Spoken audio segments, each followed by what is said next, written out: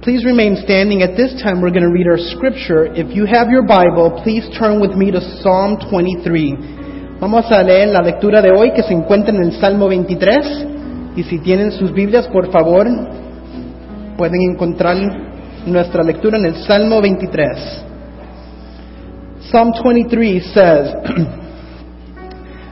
"The Lord is my shepherd, I shall not want.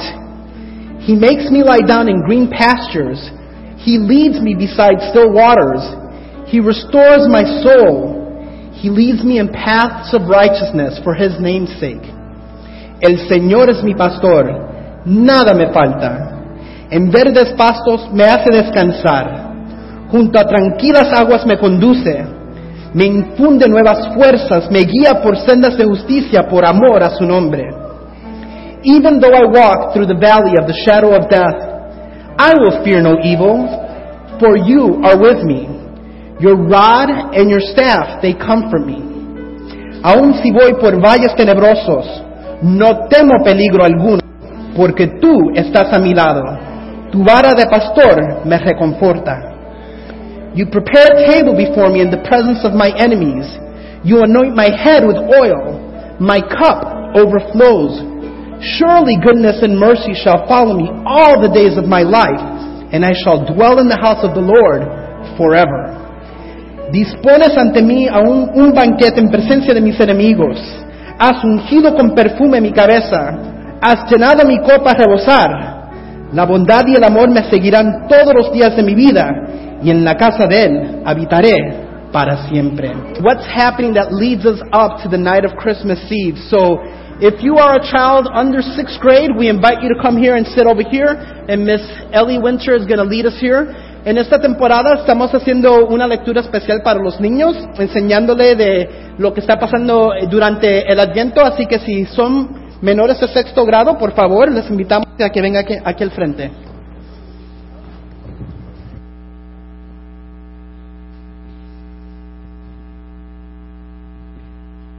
Good morning, friends. Buenos días. The reading for today is called The Good Shepherd. La lectura es llamada El Buen Pastor. God is my shepherd, and I am His little lamb. Dios es mi pastor, y yo soy su corderito. He feeds me, He guides me. He looks after me. I have everything I need. Él me da de comer, me guía. Me cuida, tengo todo lo que necesito. Inside, my heart is very quiet as lying still in soft green grass, in a meadow by a little stream. Dentro de mí, mi corazón está muy tranquilo, tan tranquilo que me acuesto en suaves pastos verdes, en una pradera, junto a un arroyo. Even when I walk through the dark, scary, lonely places, I won't be afraid, because my shepherd knows where I am. Aunque ande por lugares oscuros que dan miedo y solitarios, no tendré miedo, porque mi pastor sabe dónde estoy. He is here with me. He keeps me safe. He rescues me. Él está conmigo. Él me guarda seguro. Él me rescata. He makes me strong and brave. Me hace fuerte y valiente. He is getting wonderful things ready for me, especially for me. Everything I ever dreamed of. Él está preparando cosas maravillosas para mí, especialmente para mí, todo lo que siempre soñé. He fills my heart so full of happiness, I can't hold it all inside. Wherever I go, I know. Él llena mi corazón de felicidad. No puedo contenerla por dentro. God's never stopping, never giving up, unbreaking, always and forever love will go to. Donde quiera que vaya, el amor de Dios, que nunca se acaba, nunca se da por vencido, nunca se rompe. Y es siempre y para siempre. También irá. God gave David that song to sing to His people so they could know that He loved them and would always look after them, like a shepherd loves his sheep. And one day, God is going to do something that would inspire thousands upon thousands of new songs. God was going to show his people once and for all just how much he loves them. Dios le dio a David este canto para que lo cantara a su pueblo, para que ellos también pudieran saber que Dios los amaba y que siempre los cuidaría, como el pastor quiere a sus ovejas. Y un día Dios iba a hacer algo que inspiraría miles y miles de nuevos cantos. Dios iba a mostrarle a su pueblo de una vez por todas cuánto los amaba. Another shepherd was coming, a greater shepherd. He would be called the Good Shepherd. And this shepherd was going to lead all of God's lambs back to the place where they had always belonged, close to God's heart. Otro pastor vendría, y un gran pastor. Se le llamaría el buen pastor. Y este pastor dirigiría a todas las ovejas de Dios de regreso al lugar en donde siempre debían haber estado, cerca del corazón de Dios.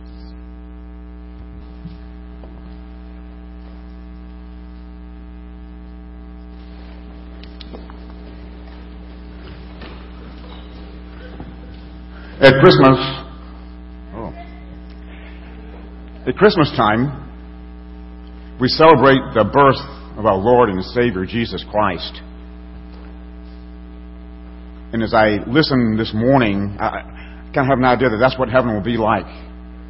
You guys sounded so good as we were worshiping the Lord.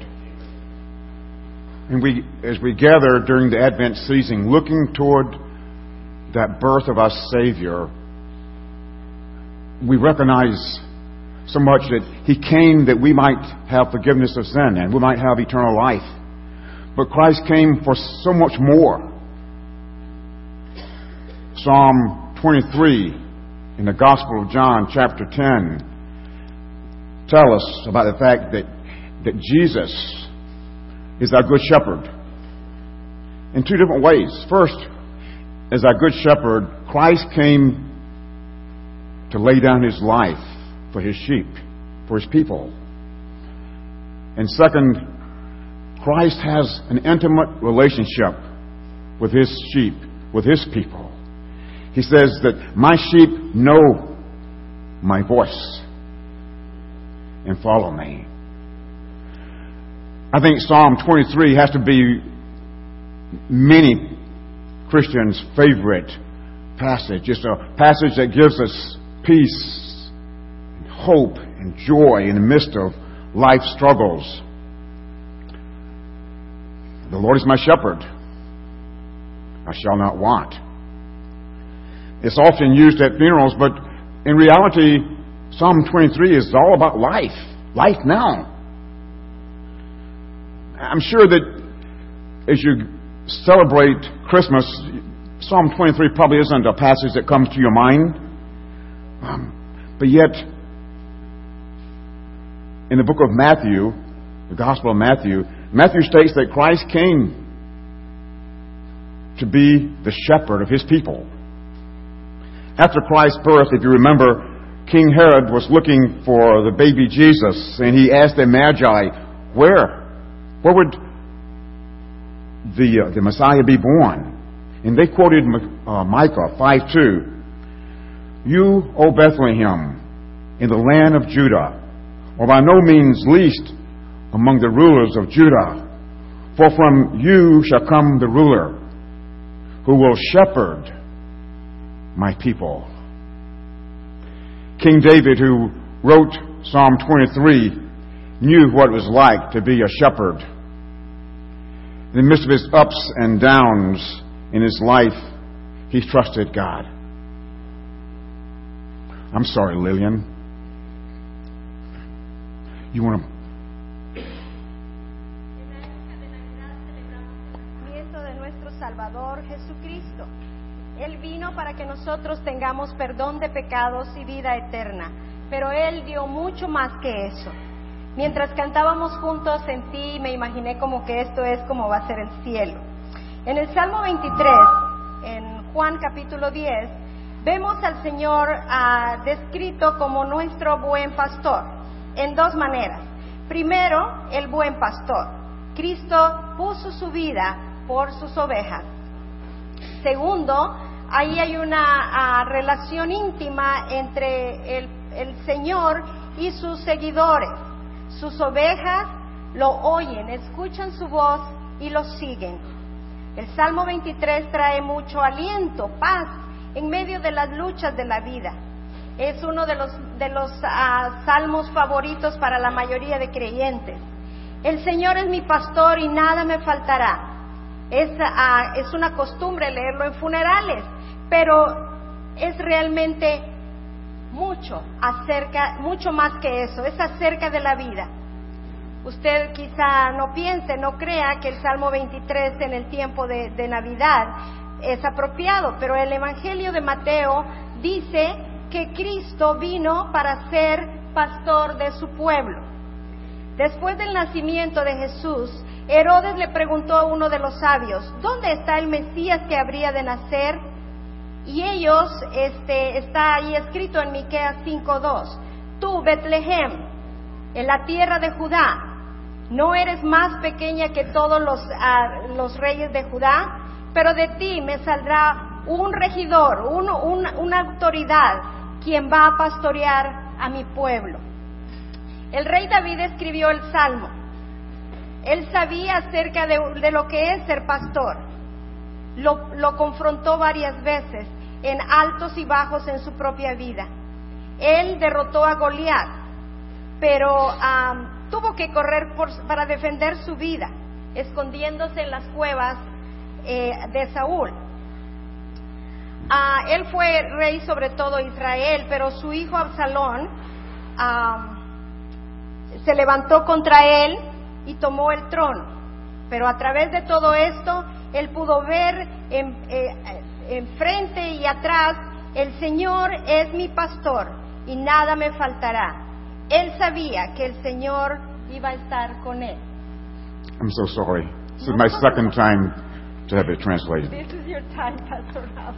As I was saying, King David knew what it was like to be a shepherd.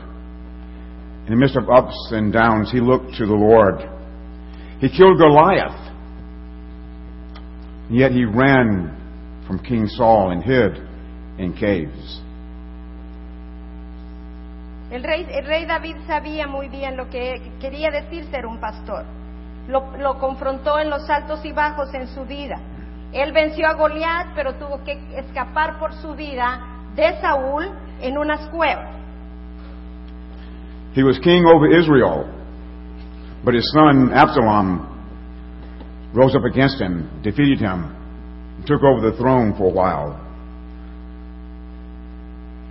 Él era el rey de Israel, pero su hijo Absalón se levantó contra él y tomó el trono. Pero a través de todo esto, él pudo ver hacia atrás y hacia el frente y escribió, el Señor es mi pastor y nada me falta. Él sabía que el Señor estaría con él siempre. In the midst of all of this, King David was able to say, the Lord is my shepherd, I shall not want. He knew that the Lord would be with him. Él sabía que el Señor iba a estar siempre con él. I think it's helpful as we look at Psalm 23 to understand the shepherd in Jesus' times. The sheep were helpless. They were defenseless. They depended on the shepherd to care for them. A través del Salmo 23 es bueno que podamos entender el propósito de un pastor en los tiempos de Jesús. Las ovejas no podían ayudarse a sí mismas y no podían defenderse a sí mismas, así que ellos dependían del pastor para que cuidara de ellas. Sheep have been described as dumb, dirty, defenseless, and dependent. Las ovejas han sido descritas como no sabias, sucias, no pueden defenderse y son muy dependientes. Some say that the sheep is the dumbest or most stupid animal on the face of the earth. Y también el Salmo dice que estos son los animales más tontos en la faz de la tierra. They can't run fast enough to escape danger. They don't have good eyesight, and they're prone to wander off. Ellos no pueden correr para escapar del peligro y no tienen la vista suficiente para hacerlo y siempre están esperando ellos por el peligro. The shepherd represents us. We're in need of a good shepherd to protect us, to provide for us. We have that good shepherd in Christ Jesus, who gave his life for his sheep. Las ovejas las representamos nosotros. Nosotros necesitamos un buen pastor que nos proteja, que nos provea y tenemos ese buen pastor en el Señor Jesús que dio su vida por sus ovejas. In the Gospel of John, chapter 10, verse 11, Christ declares, I am the good shepherd. En el Evangelio de Juan, capítulo 10, Jesús declara, yo soy el buen pastor. He draws a contrast between himself and a hired hand. The hired hand doesn't care about the sheep, but Christ says that he came and is willing to die for the sheep. A hired hand sees a wolf or a bear, and he runs. Christ, of course, came in order that he might die for his sheep. He laid down his life that we might live. Aleluya. Él hizo un contraste acerca de él mismo y el asalariado, el cual no tiene cuidado de las ovejas. Cristo dice que él está dispuesto a morir por sus ovejas. Un asalariado va a correr cuando vea el lobo o vea un oso.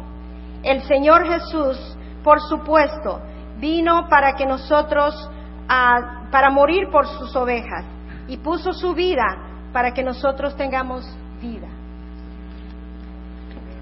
In verse 14, Christ says, I know my sheep, and they know me. He tells the Pharisees, you don't know me because, or rather, you don't believe me because you're not my sheep. My sheep listen to my voice. I know them, and they follow me, and I give them eternal life, and they will never perish. En el verso 14, Cristo dice, yo conozco mis ovejas y ellas me conocen. Él le dijo a los fariseos, ustedes no creen en mí porque ustedes no son mis ovejas. Mis ovejas me escuchan mi voz, las conozco y ellas me siguen. Yo les doy a ellas vida eterna y nunca van a perecer. Gloria a Dios. Christ stressed that intimate relationship that he has with every believer. Again, he says, my sheep listen to my voice. I know them, and they follow me. El Señor enfatiza categóricamente la íntima relación con sus ovejas. Mis ovejas escuchan mi voz, me conocen y me siguen. At Christmas, we often think of Jesus coming as Savior of the world and kind of focus on eternal life that we have in the hereafter. But life right now is important. En el tiempo del nacimiento del Señor Jesús o en el tiempo de Navidad, nosotros acostumbramos a pensar en la venida del Salvador al mundo y nos enfocamos en la vida eterna y lo que pasa después de eso, después de esta vida. Pero la vida es importante ahora. At Christmas, there's a joy and an excitement as we celebrate the birth of our Savior. And yet, there are times as we celebrate that our hearts are broken. En el tiempo de Navidad hay gozo, hay emoción mientras celebramos el nacimiento de nuestro Señor y Salvador Jesucristo. Pero, aún así, algunas veces nuestros corazones están tristes, están quebrantados. Some are depressed and worried about finances. They've lost their job and can't find another one. Algunos están deprimidos y están preocupados por sus finanzas. Ellos han perdido su trabajo y no pueden encontrar otro. Some are grieving over the loss of a loved one. Algunos están llorando la pérdida de algún ser amado. Some may be mourning the breakup of a marriage of many years. O a lo mejor están lamentando el que se haya terminado un matrimonio de muchos años.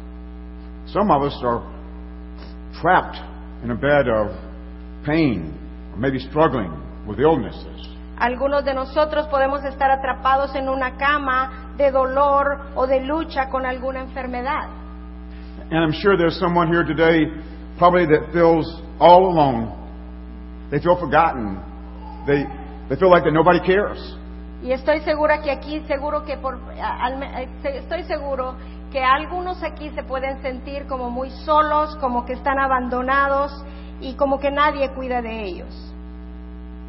And there's some here, I'm sure, that are burdened down with guilt, needing forgiveness. Y también creo que hay algunos que pueden sentirse cargados con la pena de la culpa, sintiendo necesidad de perdón. In the midst of life filled with pain and uncertainty, we can trust that our Good Shepherd will protect and provide for us. And because Christ is my Good Shepherd, I shall not want. En medio de una vida llena de dolor y de inseguridad, nosotros podemos confiar que nuestro buen pastor nos va a proteger y va a proveer para nosotros. Porque Cristo es nuestro buen pastor, nada nos falta. He makes me lie down in green pastures. He gives me rest in the midst of stress. Él me permite descansar en verdes pastos. Él me da descanso cuando estoy cansado. He leads me beside still waters and gives me peace. Él me hace descansar, me lleva por aguas de paz. Esta es la paz que Él me da. He restores my soul, gives me forgiveness. Él conforta mi alma, me da perdón. He leads me in paths of righteousness for His name's sake. Y Él me guía por sendas de justicia por amor de su nombre. Él me guía. And even though I walk through the valley of shadow of death, I will fear no evil, for you are with me. He gives me companionship in the midst of life. Aunque yo camine por valle de sombra de muerte, no temeré ningún mal, porque Él está conmigo. Su compañía me la da siempre. Your rod and your staff, they comfort me in the midst of life. En medio de la vida, su vara y su cayado siempre me confortan, me alientan. You prepare for me a table in the presence of my enemies. He provides for our needs. Él prepara mesa delante de mí en presencia de mis angustiadores. Él siempre provee para mis necesidades. You anoint my head with oil. My cup overflows.